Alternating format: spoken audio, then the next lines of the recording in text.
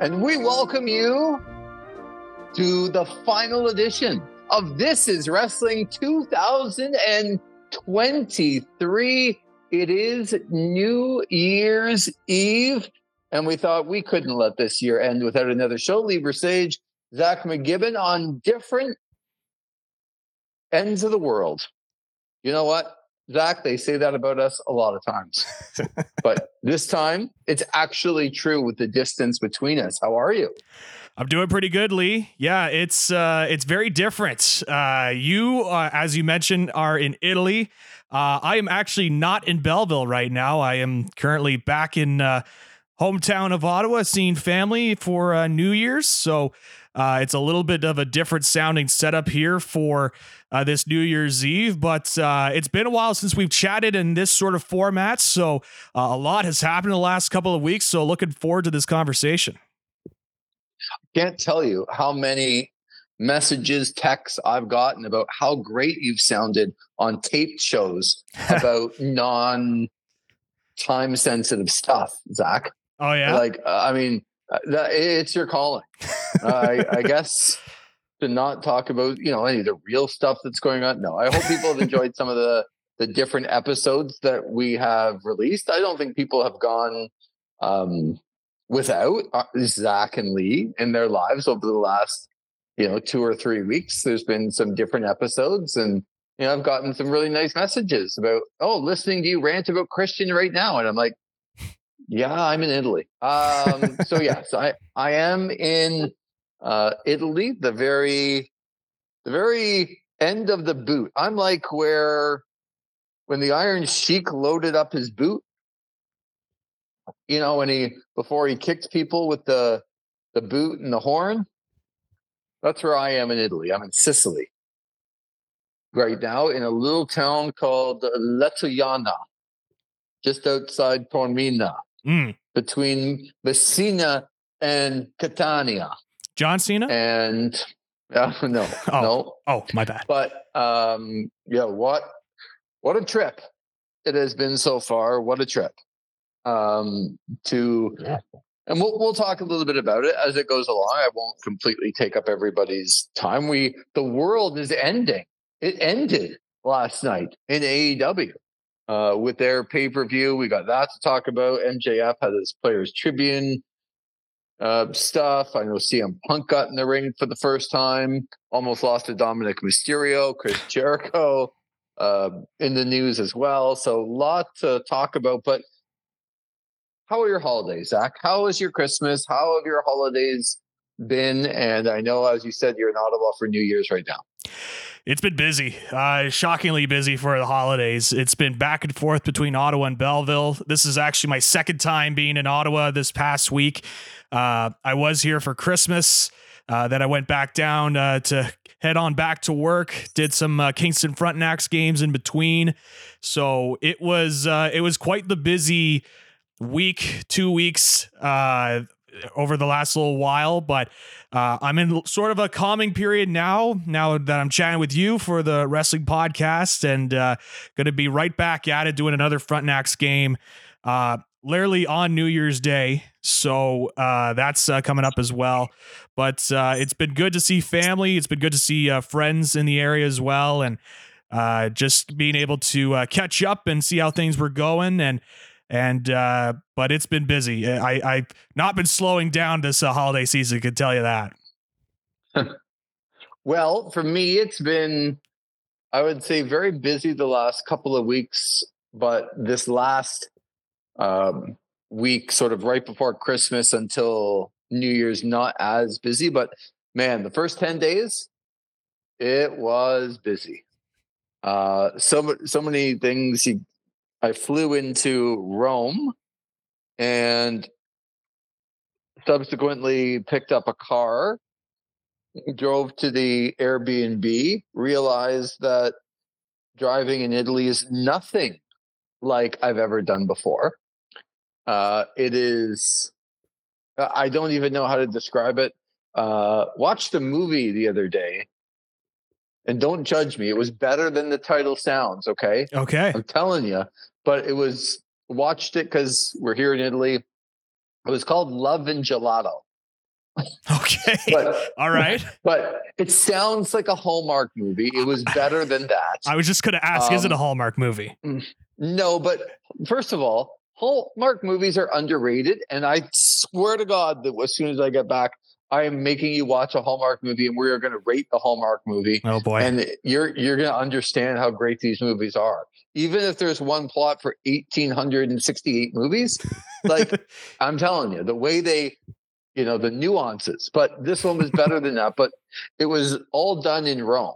And the way that the girl, the main character, described driving in Italy and in Rome was like, it's like driving in NASCAR, but with more yelling. And that's pretty much it. Like, there are no rules here, man. I'm telling you, there are no rules. Is it like Mad Max over there? Yeah, it is. It's just the thought process for everyone who gets in a car is, I'm going to get to where I want to go as fast or as slow as I want to go. And I'm going to do it in the direction that benefits me the most, which means like lines on the road, very optional. Mm-hmm. Like they're just a suggestion. People straddling lines, going over lines, going into oncoming traffic. Merging is like probably the scariest thing you've ever seen, because people just merge and there's no lanes and they'll take up, 5 different areas that you can go to merge in to get like a car nose ahead. And they're not taking no for an answer. And then there's the scooters. There's a lot of people in Italy on scooters and they just come up. Like if there's room for a scooter, and I'm talking about like maybe 2 feet across, if there's 2 feet between your car and the next car, a scooter's coming up in between you. Oh boy. Yeah. Like it's something. But first 2 days in Rome, and did the full touristy, like after we got there on the first day, kind of had the like some time differences of people coming in and then picking everybody up and getting the car and getting back to the place and getting food and that sort of stuff. But the next day was all right to the Colosseum, did the tour of the Colosseum. One of the most magical things I've ever seen. Anything that you think that it is in pictures, or it's just so beyond all of that. And then once we were done at the Colosseum, we went to Trevi Fountain, which is this crazy fountain in the middle of Rome. Like you walk up a side street and like an alleyway and you're like, where the hell am I? Like it's just buildings and like, and I'm walking and I'm looking at the map going, there's no way this thing is here. Like we're in the middle of the city, like with, we're in an alleyway. Turn the corner. Yep. There it is. Just filled with, sat on a rooftop patio at a McDonald's, the nicest McDonald's that I've ever been at. And then went to the Vatican on the same day. And the architecture and some of the things in the Vatican, the designs, the architecture, they're so beyond like massive and detailed. It would take people like 100 years to do what they did. Like just on one painting or one side of the wall. And then it just kept going and going. And I've never done as much walking as that day in my life, but did all of that. Got back the next day, spent a couple of days in a little town called Latina. Actually, just outside of Latina, Rome, which is only about an hour south. And that was right on the beach. This little hotel, really cheap. I was wondering how bad it was going to be because it was so cheap and it looked a little desolate. Walked inside. It was pristine. Looking at the ocean, sounds of the ocean. So that went to a winery the following day. That was amazing. I'm not a big wine drinker, Zach, but I do know that what wine tasting is and how much it costs. And not that it's a huge cost, but if you go to, you're very familiar with Prince Edward County and a lot of wine tasting going on there. And absolutely, I think if you went there and got little, tiny glasses of wine, like there's only a few sips in them, and if you got 3 or 4, that would be $10 or $15, no problem. And these were basically half glasses of wine, like what a 6-ounce glass that you'd order in a restaurant, and everyone got 6 of them for free because they wanted you to taste all of their wines. That was fun, even though I'm not a big wine guy.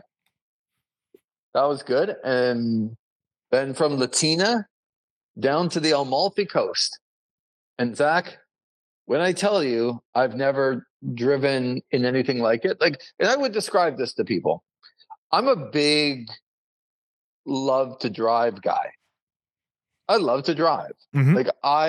You tell me that we're going to Florida. I went to Florida last year. I did a 12-hour and a 14-hour shift in traffic. It wasn't the best in traffic and a little bit of snow and stuff like that, but I've been back and forth to Florida. I've done one trip where we got home in 21 hours from 3 hours deep in Florida, and I did all but 1 hour of the driving, and that was fine for me. I love to drive. We drove to the Amalfi Coast and maybe went up a mountain and then down a mountain, and maybe went 30 kilometers in 1 full hour. My and goodness. when I say it was like hairpin turns, like in Formula One, you couldn't make the corner if you just stayed on your side of the road. And by the way, the roads, there's no there's no room on the side of the road to pull your car. There's no area to walk. There's no sidewalk. There's no anything. It's here's the road and here's the wall. And there's about a car and a half worth of road, and cars coming at each other all the time. It's insane. It sounds crazy. And the hills and the turns, if you've never done it, and I hope somebody has done it before, been to Amalfi Coast and gone up and down the roads. But when we got to our place, it was incredible. It was very, very old school Italian. The place was actually 114 steps down from the road. So you go into the gate and there's a luggage pulley zip line thing that gets your luggage closer, not all the way, but closer to your place, because it is 114 steps down just to get into the front door. Wow. But then once you do, you're in a house with a balcony that's off of a cliff, and it's breathtaking. And you walk down and there's orange trees and lemon trees and just everywhere you go. And when we were there at the Amalfi Coast place, what you'd do is you'd get up in the morning and you'd pick a couple oranges and lemons, and you would actually make orange juice and lemon juice yourself with the juicer. And then you'd walk probably, I'd say, down at least another 150 to 200 stairs at different times, through these little rock staircases. And all of a sudden you get, oh, that's the supermarket. And you get to the supermarket and it's your living room. But it's all fresh pasta and fresh meat and cheese and bread, and you'd go in and you'd kind of get your stuff for the day, and then you'd walk back up.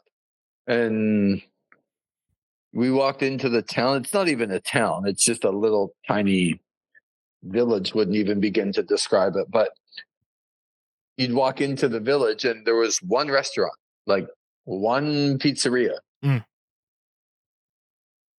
Maybe the best pizza I've ever had in my life. I will never, and I will say this to anybody. I haven't traveled the world. This is my first time in Europe.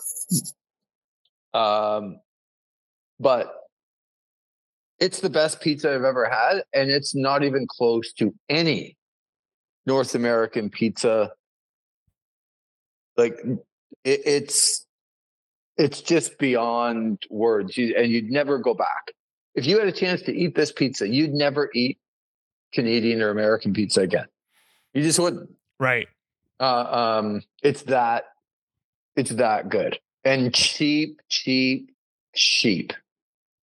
Everything over here is so reasonably priced when it comes to, I guess, places to stay in the off season or the grocery store, or even I was telling you, I think off the air last night, I'm currently where I told you in Lithuania, and we went to just a local pizzeria. Most stuff looks like it's not even open, and then there's a little pizza restaurant that's open. We went in, we each had a pizza, and the pizzas are big. Like you can't finish it.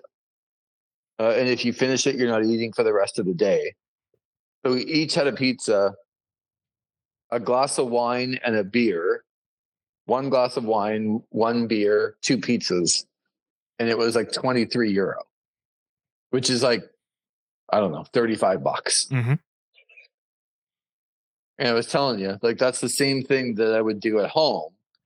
Go out, I'd get like a nice restaurant pizza, but a pizza. Yeah. And a glass of wine and a beer. And like, if you got two pizzas, it'd be $100. And so you just understand the affordability of it. But 2 days in Amalfi Coast, I never wanted to leave. And you couldn't really leave because it took us another hour just to get 30 kilometers the other way to even start going south or out of the mountain. It was a full hour. But with like every corner being, I could crash the car here. You know what I mean? Like that's the feeling. Like, okay, I've turned the corner. I'm going. Oh, I could crash the car here in the next turn. Oh, there's a bus coming at me. Oh my God, a scooter just went past me. Oh, I got a hairpin turn here coming up.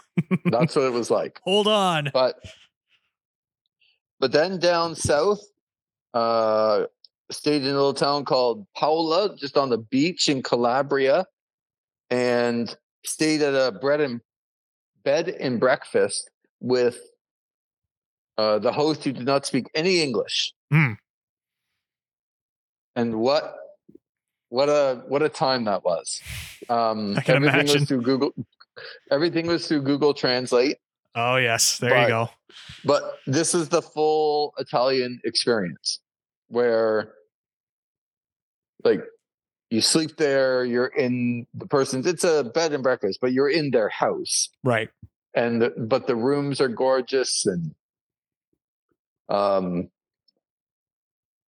we went out for dinner, came back, asked if we could sit downstairs, and the girl's like, oh, of course. Comes, gets the fireplace set up, puts a fire on beside the Christmas tree, sitting on the couches. It's like you're in somebody's warm, loving home, sitting by the Christmas tree. But they don't speak any English, and you don't speak hardly any Italian, and communicating is very difficult, but it was incredible. And then over on the ferry after that to the island of Sicily, because you do have to get on the ferry, not too long, but a half an hour. Like by the time you get on, travel, you go upstairs, leave your car there, go upstairs, get a snack, go to the washroom, and then basically you're done and back in the car and you get off and then you're on the island of Sicily, and very busy in some of the main towns. but where it's busy, it's really busy, and where it's not busy, it's not busy. Is how I would describe it. And so there's a little town called Tordomina that is a very it's up the mountain, and you think nothing's going to be there, and you get there, and how do I describe it? It'd be like walking. I'm trying to think where there's some very touristy place where you aren't allowed cars on the street, and everyone's just walking up and down to restaurants and bars and lights and Christmas stores and apparently they filmed White Lotus season 2 on this road. Yes. Which I haven't seen, but I'm going to have to go back and look.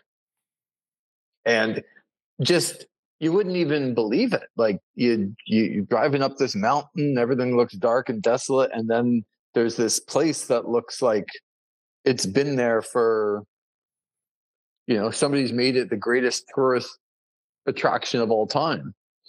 And you walk up and down, and again, nothing's overly priced. Sat on a patio outside looking down on this street, probably the best view you could have. Again, pizza's like $10. Sit there and have your meal, and it's been quite the experience. Yeah, it sounds like it. I mean, but now settled here in Latviani and be here for a little bit longer, another week or two, and then we'll see where it goes. There you go. After that, I got to give myself a rest from driving. Yeah, but just from the sounds of it, it sounds like it's stressful. Even little things like it's like there's nowhere to park ever. Right. In Italy, like you just can't park the car, and so. And everyone drives around. I'm not a big, I don't like small cars. I'm not a small car person, especially at home. Like the little Coopers or the Fiats, it's just not my thing. Yeah. Here you almost have to have one because everyone else has one. And if there's a spot, there's 3 inches more than where a Fiat can fit in. Right. And then that's it. That's the only spot that's available. But I got my hair cut today at a true Italian barber. Wow. Hardly spoke any English. And it was incredible. It was everything you see in the movies. And like you go in and get your hair washed, and there's 5 or 6 people throughout the course of the haircut that come in to the door and ciao, and they're talking to him for like 3 or 4 minutes. He's talking back to them, and then they leave, and you have no idea what they talked about or what happened there. But then somebody else comes by and they have another conversation, and it's crazy. But it was a really neat experience to get one done in a real Italian barber shop, right? Yeah. And so, yeah, it's been quite the trip so far, but doesn't mean I haven't been paying attention. Doesn't mean I haven't stayed up late to watch the Cowboys lose and then win, but should have lost. Yeah. So that's been good. I haven't watched as much as I'd like because of the time difference. There's a 6-hour time difference. But I actually caught up pretty quick. I did well. The first couple of nights were tough, but after that, I was like right on their time. But when going to bed at 11 or midnight here, you're going to bed at 5 or 6 with everything else going on. So, right. And was going to stay up for World's End and the Cowboys last night, but at the same time, it's New Year's Eve tonight, and I didn't want to have myself all messed up for New Year's Eve and making sure that I was good to go for tonight. Good to go for you, Zach. There you go. I couldn't afford to not be at my best. That's right. So, it's that classic wrestling motto. You got your gear ready to go just in case you need to hop into a match, whether it be a battle royal or a one-on-one. I'm always ready to go. I said to you before, and you were out last night with a couple of good friends of This Is Wrestling. Mm-hmm. And got to take in World's End, the AEW pay-per-view, and I said, like, okay, I've read a lot about it. I've watched some of the highlights, but I'll stick to the "this is" part when I'm in Italy, and you stick to the wrestling part. I think, Yes. I think that'll be good. So, look, I'll pretty much be asking you what you thought of it because you watched it live, and we'll sort of give the results. I'll ask you for your opinions on some of the matches, and then, like, if we have discussions about it, like, I know some of the storyline effects from it, and can tell you that I read the entire MJF Players Tribune article, which came out before World's End. It was tremendous. I thought a really good read. And you never know in wrestling. I love it because I read it and I was like, it seems really honest, but it's MJF and lines are always blurred all the time. And I'm sure most of this is true, but where's the part that isn't true or that's blurring the line? But let's start there because I think that's an important place to start. We have a new AEW World Heavyweight Champion, and his name is Samoa Joe, defeating MJF last night in the main event. Before we get to after Samoa Joe beat MJF and the devil was revealed, okay, what'd you think of the match? What'd you think of the Players Tribune and kind of the lead up to MJF Samoa Joe? Yeah, so the match itself, I thought was one of MJF's better matches in this current Devil storyline run. They really did a lot of, they really targeted the shoulder of MJF a lot in this match. There was some crazy bumps as well. Joe did a muscle buster to MJF on the apron, which was nasty looking, and it landed on that shoulder. So I thought it was a really well-worked match. I thought it was a good match.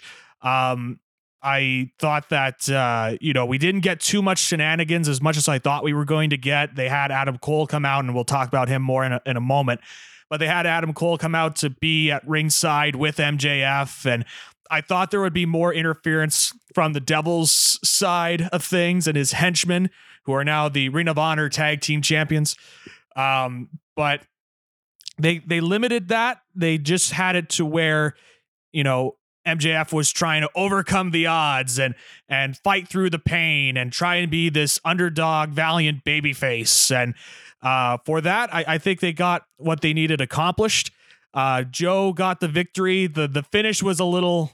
it was pretty clear they were trying to protect MJF a little bit here because there was a slight hesitation with Bryce Remsburg when he did the final drop of the hand to determine if he was out cold from the Kikina clutch from Samoa Joe.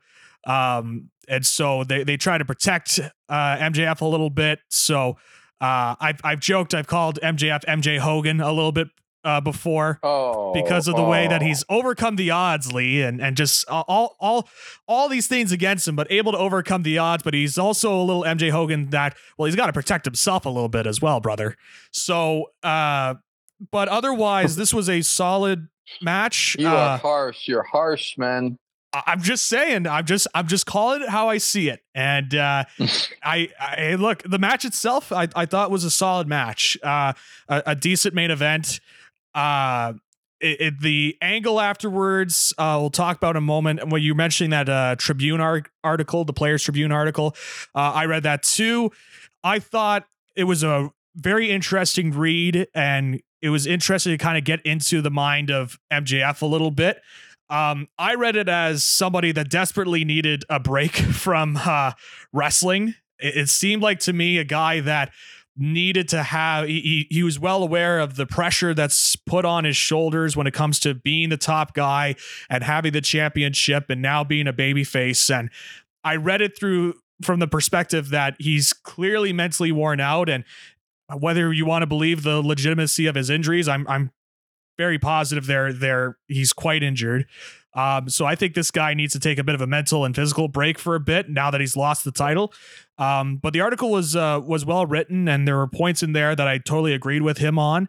I'm kind of in a moment with him when it comes to him saying I've heard the criticism and whatnot. He's been saying this now multiple times, but the way that this story has gone about, it really doesn't feel like he's hearing them, but he's not taking them in, if that makes any sense. Now that this Devil storyline appears to be over and we're going into the next phase of the storyline between MJF and Adam Cole, I'm hopeful we could get things back on track. We can, drop the goofiness and drop the whodunit Scooby-Doo style story that they were doing with the Devil storyline. But that article, I recommend people go read it, and it takes you into the mind of somebody that's trying to be a top guy in the wrestling industry. Yeah, and look, when you write stuff like that or you say stuff like that, there's always going to be people who don't believe you, and you're writing stuff about the boss. And like, I think, okay, I'll ask you, when you read it, for sure it seemed like it's possible that it was a bit of a goodbye. Do you think that he is signed already to AEW once again? Yes. I think he's been signed for a while. I think he signed an extension during that whole kerfuffle over the airplane ticket during his feud with Wardlow. I think he signed an extension, and the fact that while they have mentioned it, it's not been a focus of the storyline for MJF on the bidding war of 2024, leads me to believe that he's sticking around, and we're going to see more. And the way that this angle played out as well, it made it very clear to me that this story is going to continue on. Okay. So afterwards, we see the Devil and his henchmen, and we find out that the Devil is Adam Cole. And I think as it sort of went along, people had all these guesses as to who it could possibly be, but it started to narrow itself down, didn't it? And I still thought, going into last night, to me, there was only two people, and it was Adam Cole or Britt Baker. Mm-hmm. But it turns out to be Adam Cole. He's got the Ring of Honor World Tag Team Champions. I didn't like the fact that those guys won the Tag Team Championships without revealing who they were. Mm-hmm. I'm not a big fan of that. They got done real quick, so okay, that's good. And we know, who the champs are now. Wardlow, part of the group. What do you like? For me, when you're running a group, everyone said, "Oh, like Jack Perry's the Devil." Like Jack Perry couldn't lead a 2-car parade right now with the way that he could command an audience, and that's criticizing him, but not in a way of like, not that he won't be able to in the future, but he's still young, but he doesn't have that MJF young charisma to be able to lead a stable. Mm-hmm. I think people sometimes get a little bit misguided when stables are there. There's always, always, always somebody who can lead the group and talk and make sure that group is put over all of the time. And people are like, oh, it's Jack Perry, and then there's going to be Wardlow, and then there's going to be like, who's going to talk? And there always has to be that. So I don't know if there's going to be a name for them, but Adam Cole and Wardlow and Mike Bennett and why am I forgetting? Matt Taven. Matt Taven and Roderick Strong. Yeah. All in the group. What do you make of the group? Cool.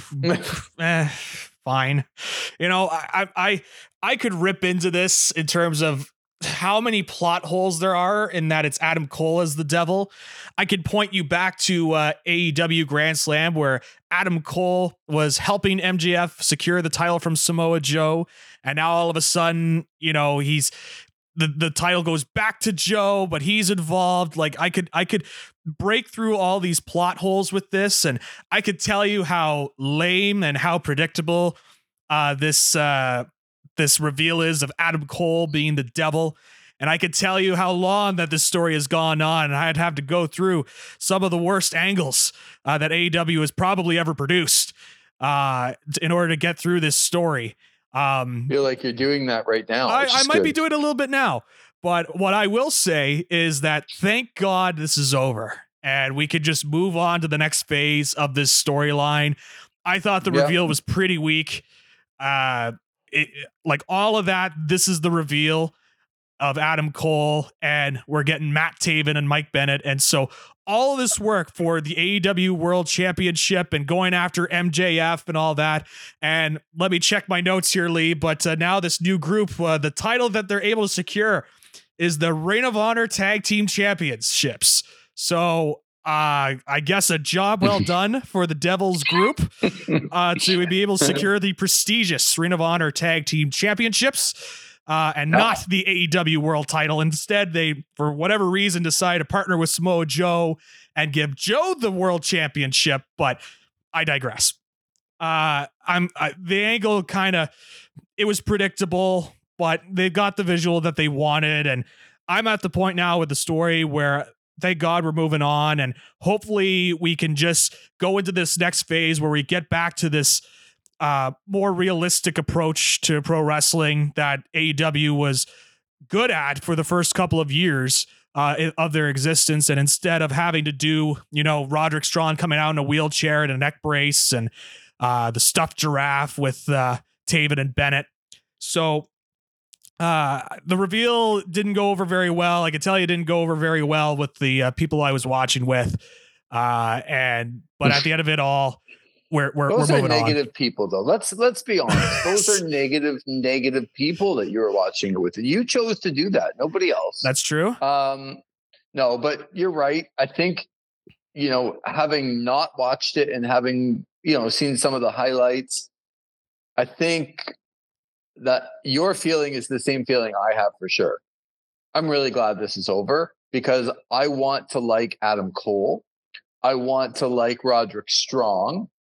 And I don't really care about Wardlow and Mike Bennett and Matt Taven.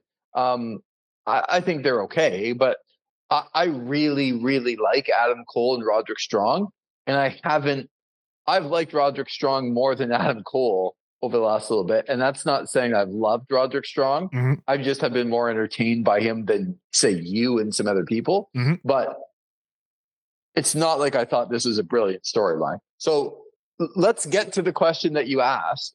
Why would Adam Cole and everybody else now associated with him be okay that Joe is the champion and not want to take the title off of MJF themselves, especially with the angle of MJF being hurt and tired and a massive shoulder injury and all of that stuff? If I'm Adam Cole, I'm like, I'm going to have a hell of a hard time beating Joe as opposed to MJF. And I know I lost MJF at Wembley, but that guy's tired, hurt, and beat up, and I've played with his mind for 3 or 4 months. Wouldn't I be better facing him? Why are they okay with Joe having the title? I don't know. Okay. All right. I guess to just get MJF at his lowest points because it's personal now, and Joe can have his little title, and the little title being the World Championship, and then Adam Cole can handle personal business with his buddies and the Kingdom and Roderick Strong and Wardlow. Okay, I don't have an answer either. That's why I asked you. I've been trying. Trust me, I want to try and find some logical points for this, but I can't. It's just been not when the comparisons I think of when I think of this story are a combination of the Black Scorpion angle in WCW and the Dungeon of Doom with the Devil's stuff, mixed in with a little bit of Rikishi, who drove the SUV that ran over Stone Cold Steve Austin. You're not got a great recipe for success when it comes to a story like this. So it's why I'm just like, all right, let's head into the new year fresh and just forget about this Devil storyline that took up 3 months of my life in the fall. Okay, so You said that this was going to happen before, and I held out hope that AEW kind of understood where they were and the talent, and that it wouldn't play out for as long as it did. And it did get a bit silly, and hopefully we're all done with it. So I want to juxtapose that because I don't have an answer to the Samoa Joe thing either. Why this group would be okay with Joe being the champion, I don't know. Maybe we'll find out. They'll try to explain it. But Joe just dropping the Ring of Honor title and getting the AEW title, I'm happy for him that at this point in his career, he has reached a mountain, the peak of a mountain like this. Mm-hmm. For him, I think that gets lost in all of this, right? Yep. That Samoa Joe, for everything he's done in the business, he's always been that guy that he had all the tools to carry a company, but he never really got the chance. He's had some titles, but he's never really gotten the chance to be like the guy. And he's your AEW world champion going into 2024. And I think if you told me that at the beginning of the start of AEW, I'd be like, okay, I like where that company's going if they see what I see in Joe 5 years ago. So I'm thankful that they've put Joe in this position. I hope he thrives, and I hope he's even better than he's been. I think he's been pretty good over the last little while. I hope they put him in some really good storylines, and I'm really happy for him. But I do want to juxtapose the whole Devil, Adam Cole, MJF, all the stuff we just talked about. It's quite frankly, it became pretty silly. What I didn't want to happen, and what I thought happened even, say, with the Owen Hart tournament, was when the Continental Classic was announced. I hope that it would be more like the G1 in the sense of, if you tell me that this tournament is important, and then you show me on your television that this is important, and you see, I think and I've said this before, I think they've done some masterful work with the interviews behind the scenes after matches of this tournament. They have made this tournament important. And at the beginning of the tournament, I was scared to death that they were going to screw this thing up and that it would just have a winner that it really didn't do anything for. And I'm happy to say that I think everything we didn't like about MJF, Adam Cole, Devil crap, I think we got back in the Continental Classic. Eddie Kingston defeats Jon Moxley in the finals after Eddie Kingston defeats Bryan Danielson in what basically is the semifinals. And he beat Claudio along the way as well after losing his first two matches. This, to me, is how you run and make a tournament important. You do it the way they did it. You have some big-time guys in it that have to take a couple of losses, and you put somebody over that at the end of the tournament, they are more important at the end of the tournament than at the beginning of the tournament. I think all things check mark and A+ to the Continental Classic, the way that it worked out. Eddie Kingston is your winner. Yeah, this was my favorite match of the show for me personally. I thought the match between Kingston and Moxley was really well done. And like you mentioned, it's very simple storytelling, but it's very effective storytelling. It's Eddie Kingston overcoming the odds in a different way from the MJF stuff, where he's got these opponents that he just cannot beat for whatever reason. Whenever he faces off against them, it's just tough for him to overcome these guys, whether it be, you mentioned a Claudio, Bryan Danielson, and then Moxley later on. It's a very simple story and a story that people can get behind. And as you mentioned with the promos as well, the final promo between Moxley and Eddie Kingston on Dynamite was fantastic. A legitimate money drawing promo for me. this final was really well done. Obviously, it made some odes to All Japan with the Triple Crown, and obviously the tournament being based on the G1 Climax and the Champions Carnival going back to All Japan as well. So I thought it was well done. Really, the only blips I had with this tournament was that one final being a three-way, the semifinal between Swerve, Jay White, and John Moxley being a three-way. I thought it was cowardly booking, to be honest, to not have a guy take a loss here and try to protect somebody. And I know they were trying to protect Swerve, and it looks like we're going to get at some point in 2024 Swerve going after the world championship, which is great. But I don't think Swerve taking a loss in the semifinals really would have hurt him that much as much as I think AEW thought it would. It is encouraging if you're a big Swerve Strickland fan that they are trying to go to this lengths to try and protect him. That seems screams to me that they want to take this guy to the next level. Because like I always say, the booking never lies. And so with all that said, though, I thought this was an overall success. And you could also look at television ratings as well. With every time they had a match from the Continental Classic go on, there would be an increase in the TV ratings.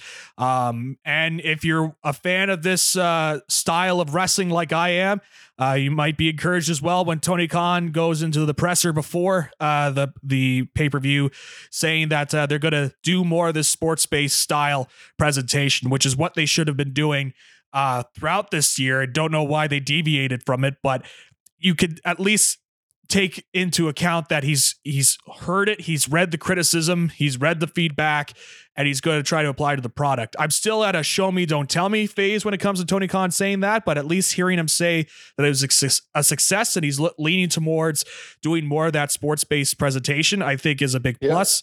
And again, the final was tremendous. It was a real hard-hitting match. You'd be shocked to hear this, Lee. John Moxley did not bleed in this match. It was a very straightforward, hard-hitting match, going back and forth. And then Kingston got the one final Huracan, the back fist there to get the victory. And it was my match of the night. I really enjoyed it. And I think it was, again, simple in presentation. You had Moxley embrace Kingston at the end. You had the visual of Kingston with the 3 belts. Really well done. And I am hopeful that with the Continental Classic that they sounds like they will continue it and find different ways to kind of utilize this style of tournament and realize that this kind of presentation works in the modern day professional wrestling. Yeah, and I think just taking a step back, right? Like you got some really good matches during the tournament, and then the tournament ended up making somebody better and becoming important along the way, where now that it's done, I think the Continental Classic is a must tune in next year, as opposed to the Owen Hart tournament where they got belts and made these like big presentations and way to go Adam Cole and Britt Baker, and I've never heard of them since. Like the belts, I mean. Yes. Like it just didn't matter. This one seems to matter. And it mattered again. I would encourage everyone, man, some of even the promos from Jay Lethal and Mark Briscoe and Jay White and Eddie Kingston, like after matches in this tournament was amazing. That's to me what professional wrestling is. And I think at the end of this, you're like, I worried a lot about how I would feel at the end of this tournament. And I feel really good about it. And again, I think it's everything in this sports style presentation that you talk about. It's everything that wasn't the MJF Adam Cole Devil crap. Yep. So, okay, good for them. And I think a successful tournament. And I said to a couple of people once Eddie got himself kind of into the semifinals and beating Bryan Danielson, he was beating John Moxley. Like he wasn't getting to the finals after beating Claudio and Bryan Danielson and losing to John Moxley. But it's still the right choice. It's still the right person to do this, and how much it matters to him, I think will matter after this as well, because he will hold it in high regard. And so I just think it was a well done tournament, really well done. I'm the one match, and I haven't seen all of the highlights at the end of it, but man, I can't wait to. I've read all about it. How about my boy, Christian Cage? After losing the TNT championship to Adam Copeland, basically doing Money in the Bank to old Edge, who did Money in the Bank to John Cena back in the day. Mm-hmm.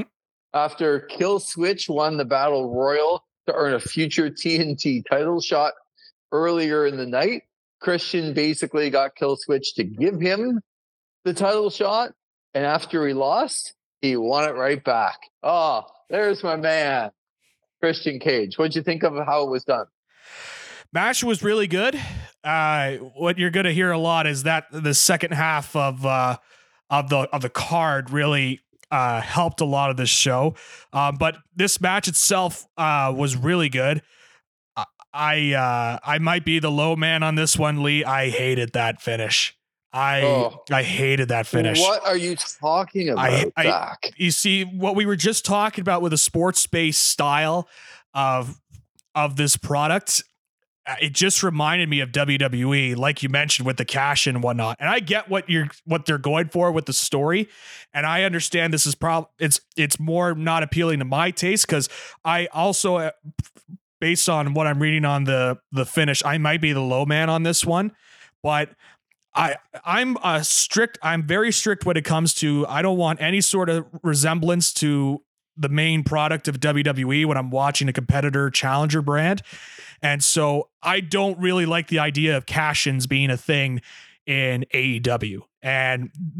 So this finish, after this bloody, hard-fought match, a hardcore match where they lit a table on fire, they had the ladder, they had different spots, they went to the crowd, Edge did his best New Jack dive, like all these hardcore things in the match.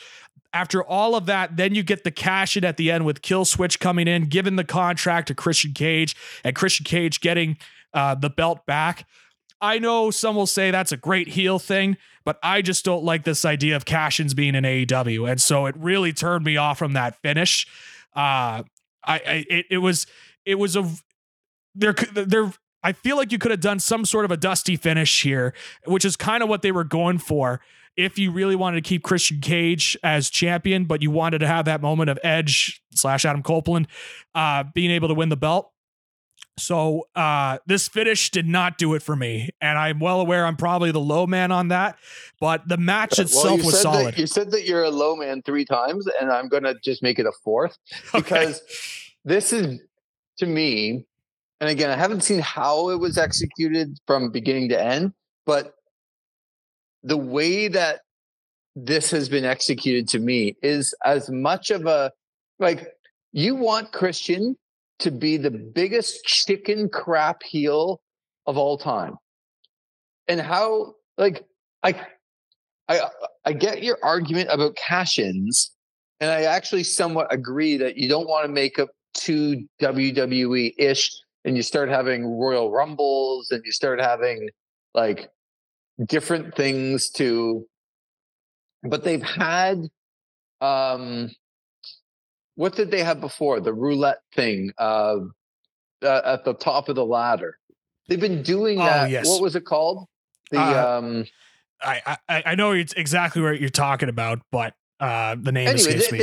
They've been doing this like a Double or Nothing with the whatever they would get at the top of the ladder. That is just like Money in the Bank, and they've been doing that for a while in AEW. They just haven't like done it up as much as the WWE. Mm-hmm. I kind of agree that I don't want them to look like the WWE, but this one move on one night, it wasn't like we went into this night going, I wonder who's going to win the TNT. Like they can cash it in at any time. I hardly thought about it. And then the fact that it was announced and they're going to have this match, and then Kill Switch Luchasaurus wins it, and Christian immediately grabs it. It's as chicken crap a move as you could ever want to do to beat your friend when basically he beat you in this huge moment. But you found the most chicken crap of ways to get the title back because that's who you are. I think that's amazing. Mm-hmm. This title did not belong on Adam Copeland. If he's going to reach for something, let it be for the AEW World Title. He's a big name. Put him in some big spots. He can still go. And so he doesn't need this title. And I would not have wanted to see 1 week of a reign of Adam Copeland as the TNT title. So it belongs around Christian's waist. It's just about how it got there. Mm. And as you said, his friend beat him and he found a way to beat him back. Yeah. And I think on this one night, it's as cowardly as you can be and still have the championship and your family and the patriarch. I just love the way that this is done because Adam Copeland beat him for the title, and now Adam Copeland's still chasing him for the title. Right. Like, it's incredible. I love it. I love everything about it. We can talk about, maybe you can wrap up quickly both of the, not to overlook them, but we're going on here a bit. The Women's World Championship matches, the AEW Women's World Championship match with Toni Storm beating Rio and Julia Hart beating Abaddon. Anything from these matches that you stood out for you? Julia Hart versus Abaddon may have been one of the worst matches I've seen this year. It was a really bad match. It's Julia Hart. She has been improving and she's been getting better every time I've seen her.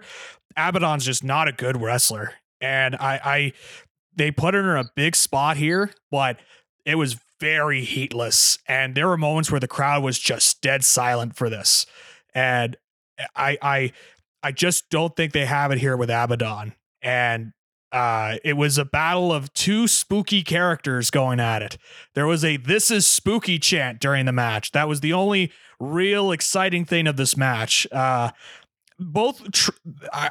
can't fault them. Like, they both worked hard, but I just don't think Abaddon is a good wrestler. And Julia Hart's not at that stage of her career where she could carry or lead a match. So it led to this being just lifeless, heatless, and some awkward spots. And you could tell that there was some lost communication on what the next spot was going to be. This was not a good match. This was probably one of the worst matches they've ever put on an AEW pay-per-view. So it's unfortunate. I'm still, I still think there's a good trajectory here for Julia Hart. I'm not saying blow it up and reset with a TBS championship. It's just, this was not one of her better title defenses. And when it came to Riho and Toni Storm, it was fine. It was all right. I didn't think it was next level good or anything like that. I thought it was decently worked. Both are good wrestlers. I know people kind of have their thing about Riho and how tiny she is, but they did work it around how she's smaller, but she's able to work around it, if that makes any sense. So, I've said it on this show before. I think this Toni Storm character is the absolute craps, and could just go away forever. Making funny faces into a camera is not storytelling. I don't know how that has been construed as storytelling or how she's telling a story, but I feel like I have to say that. Because every time she does that, gets big pops. I don't understand. I don't get it.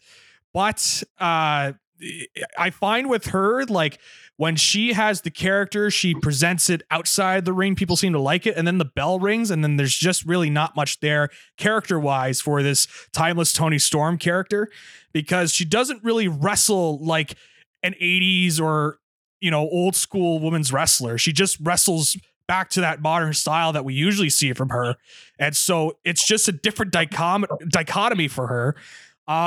Having said that, like, I thought these two, they wrestled pretty well. Again, it wasn't like an exemplary match. They went out there, they did their spots, and Toni Storm eventually retained, and it looks like they're going to continue on with this Mariah May story. But it really wasn't anything where I should say everybody should, stop listening to this podcast and go watch this match. I definitely can't say that. Why was Keith Lee not there and Swerve Strickland's taking on Dustin Rhodes? Keith Lee has apparently been injured since 2022. I forget the show. And he was not medically cleared to be on the pay-per-view. And so his tag partner, Dustin Rhodes, came in. And I thought they booked this all wrong. They tried to do the big injury angle at the start with Swerve, like throwing the cinder block and going after his arm, I believe it was. And I thought they were doing this injury angle so that they could have Swerve win and look strong somehow, some way at the end of the pay-per-view.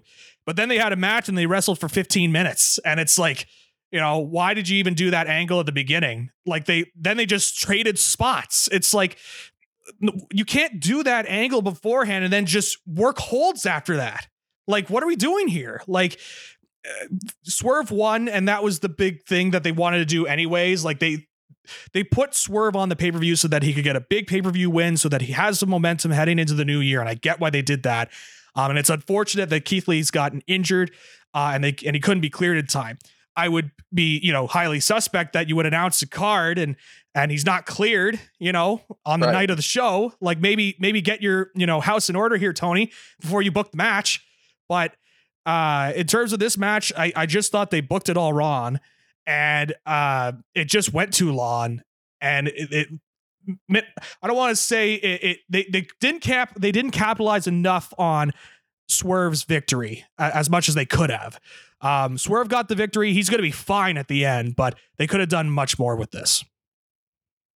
Okay. Is Andrade leaving AEW? CJ Perry going back with Miro is a weird part of this now. How did this all play out with Miro beating Andrade? Well, I went into this match laughing, thinking, well, which one is willing to do the JOB more?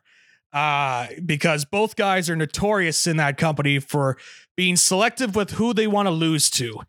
Stroking the Fu Manchu mustache and saying, that doesn't work for me, brother. And so my thought process going in was who was going to stroke the Fu Manchu mustache hard enough to avoid doing the job. And it ended up being Rusev, Miro. So the match itself, I will say this about Andrade. It's not like he slacked off or anything like that. He worked and then he tapped out at the end. And then they did the angle with CJ Perry heading back to working with Miro again. So this was a decently worked match. I was hoping for a little bit more from these two, especially from Miro. But they had CJ Perry interfere in the match. Andrade seemed to have the victory, and then CJ Perry came in and interrupted the pinfall on the referee, and then that led to Miro putting in the accolade and winning. And now it looks like this story is going to continue on between Miro and CJ Perry, and it sounds like Andrade is leaving. And you know what? Good riddance, I say, based on how he's kind of been backstage with people and what he was willing to do in matches. And if he wants to go to WWE that badly and be able to work with his wife, Charlotte Flair, and they can travel in the newly achieved bus that Charlotte has got in her new contract, good for them. But I was hoping for a little bit more from these two. It wasn't a bad match by any means, but it was just kind of a standard match you would see on Dynamite, to be honest. All right. What stands out from the Sting, Darby Allin, Sammy Guevara, and Chris Jericho win over Big Bill, Ricky Starks, Powerhouse Hobbs, and Keshka? What stands out there? Well, the Jericho stuff, what kind of stood out was more outside of the ring. And I'll talk about that in a moment. In terms of the match itself, a lot of spots broke down in this match. Sting is starting to really look like he's 64 out there, and Jericho wasn't any great either. There was a lot of broken down spots. They did the whole, the tag match, the match falls apart and everybody gets a move in the middle of the ring. And there were a couple of times during it where, either Sting forgot a spot or Jericho forgot a spot, or they had to reset a spot. And so it kind of fell apart in the match, and it was a little bit tense because you could definitely hear from the crowd some chants that were not very pleasing to Jericho. And so the match itself was a little underwhelming. I was expecting more, especially with some of the talent that was in there. And I will say, like, Takeshita looked great in the match, to find kind of a positive. I wish they would do more with him. But this was a match that sort of broke down at different points, and it kind of hindered what it could have been in terms of a work rate match. When it comes to Jericho, I'll quickly mention this because there's been a lot of stuff on it in terms of what's gone outside of the ring. It started out with, I'll try to keep it condensed, but it started out with, Jericho going after Punk's lawyer on Twitter about the whole NDAs involving Brawl Out. Apparently, Punk and Ace Steel signed NDAs, so they can't talk about what happened at Brawl Out last year. And so the lawyer said that all the people involved with Brawl Out have signed NDAs. Jericho said he witnessed it all. And so he didn't sign any NDA. And that led to a reporter by the name of Nick Hausman, who I think people are familiar with when it comes to different reports, saying, what about the NDAs you make other talent sign? And then he went on a podcast that he runs and made a comparison for Jericho to Harvey Weinstein, which is a very strong comparison to make, especially when you don't have a report out. And that led to more things kind of coming together. A Twitter account came out and published, kind of reshared what was going on between Jericho, Houseman, and everything involving NDAs, and kind of referenced it back to Kylie Ray. And then Kylie Ray sent out a heart emoji, and that's where these allegations have started to kind of come out. I don't really want to comment too much more on that. That's just more of a surface level thing, because quite frankly, I don't think there's enough information, and I think it would be bad for me to comment on that sort of stuff when there's really just stuff that's lacking. The one thing I do want to say is I thought the way that Houseman has gone about this story is incredibly irresponsible in terms of trying to get some sort of one-upsmanship over Jericho in a tweet. And it just goes back to the state of the wrestling media and how I'm just super critical of it, especially now in my profession outside of this podcast. I do reporting. I've worked at a news station for a couple of years. I've worked with other reporters and understand how they operate and how they go after stories. So the way that Houseman went after this, I thought was incredibly irresponsible, does more damage than what needs to be. And it's one of those things where everything is just all so vague right now. And I'm at the point where it's like, either report it if you have information or don't say anything at all. And the fact that Houseman is going in there as well and putting out tweets, arguing for other reporters to try and get more information, I think is cowardly, to be perfectly honest, especially when you are the one that sent out the information in the first place, and your job is a reporter and you own a website that puts out reports. So Tony Khan was asked about it at the media scrum. He said that AEW is one of the safest places backstage to work for, which, when you're on record saying that you feared for your life backstage after an incident involving Punk, kind of seems counterintuitive to now say that it's one of the safest places in wrestling to work for, but I digress. This story is kind of still developing. There's just the problem is there's not enough information now, and it's just out there, and it's just, I find it incredibly unfair to any sort of potential victims that may be involved here, if there are.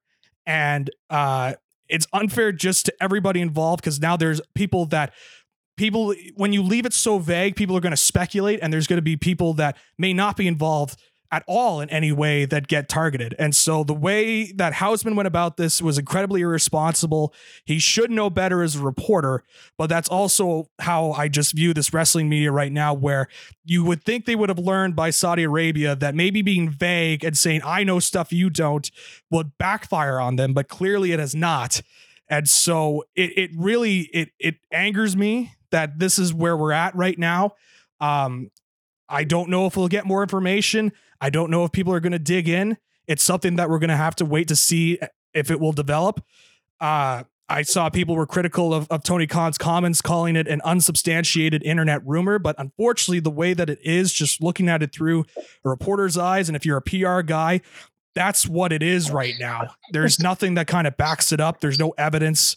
And so you have to wait. And so there's still more to be done in this story. There's still more. It could just linger on forever, but the worst people are now going to latch onto this as well and try and make a point out of it. So just to kind of cut the rambling off here a little bit, I just find Houseman to be incredibly irresponsible. He should have done so much better as a reporter, especially somebody of that status. Okay, we'll talk more about it though in later shows if more information does come to light. Just very quickly, Danielson and his team with Claudio, Briscoe, and Garcia, Jay White, Roosh Lethal, and Brody King. They're not really helping out Jay White since he lost to MJF. I can tell you that. No, they're not. They're not. But I will say I thought this opening tag match was fun. It was a nice way to kick off the pay-per-view.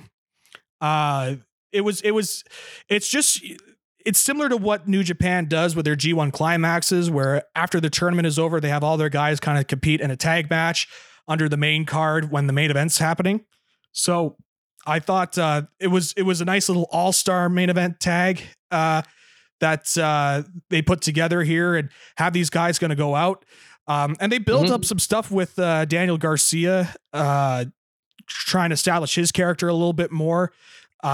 Him not, part of the celebration with Danielson and his team at the end. So hopefully that means that there's going to be a renewed push for Daniel Garcia here. But yeah, I thought this was a fun opening tag match. Some good work in here. As you mentioned, Jay White just continues to be on the receiving end of some not so great booking. And that's what I've been saying ever since he lost to Jay White the way that he did, to MJF the way that he did. So yeah, this was a fun opening tag match. I thought this was be a way to kind of set the tone for the rest of the show. Well, Zach, as we go here, I'll be kind of cutting this one off. Okay. As we get closer to New Year's here in Italy, but I can tell you we're going to have way more opportunity here in the next, 3, 4, 7 days to be able to get maybe a couple more in and get the new year started. For 2024. There's so many good things to talk about, but I do think it's interesting. And we haven't really talked about this either, and maybe we'll get into it in our next episode, right? Kenny Omega. We haven't really talked since Kenny Omega went back into the hospital and is going to be out long term. But I did think that this pay-per-view was very interesting, of like all the things that had happened between all of the people, right? The CM Punk and Jack Perry and the Elite and the executive vice presidents and all of those guys. None of them were on this card. Yeah. Like no Young Bucks. Kenny Omega's hurt again, but he wasn't on. Adam Page wasn't on. Jack Perry wasn't on. CM Punk obviously works for WWE now. None of those guys were on this card. And I can't remember a card where none of them were on. It's been a while. A big show like this. So I just thought that was an interesting little tidbit that I thought of as I was going down and kind of watching some of the highlights. Like, no Hangman Page, no Kenny Omega, no Young Bucks, no Jack Perry, of course, no Punk. So maybe trying to get away from and have those people be in the background and not be front and center. Hey, you screwed up and there's going to be some times where you're not going to be available, but now 2024, a brand new year. And I do want to wish everyone not only a happy holidays, but a fantastic beginning of 2024. It's going to be our year, Zach. Okay. It might be your year with the Golden somethings in Trenton, Golden Hawks, and the Frontenacs, who apparently are your favorite OHL team, even though you're from Ottawa. Your Senators got a new coach and assistant coach, and Jack Hughes still runs all over them like the Devils always do. So we got a lot of the Cowboys are going to win the Super Bowl in another month, so we're going to be excited about that.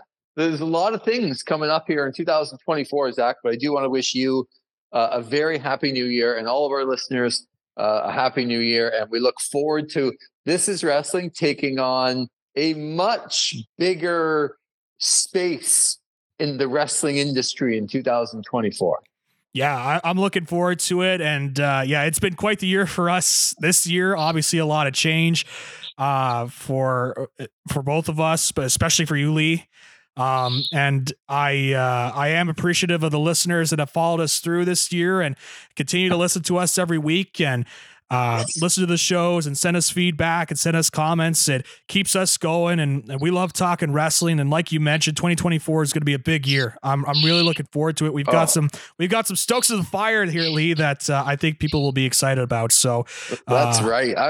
I'm telling you, I'm going to cut my biggest promo, and I'm telling you, 2024 is going to be the year of This Is Wrestling. I can feel it. I know it. And it's just about putting it all into place. And so looking forward to that. Zach, have a happy new year. And for Zach McGibbon and Lee Versage, thanks again for listening to This Is Wrestling.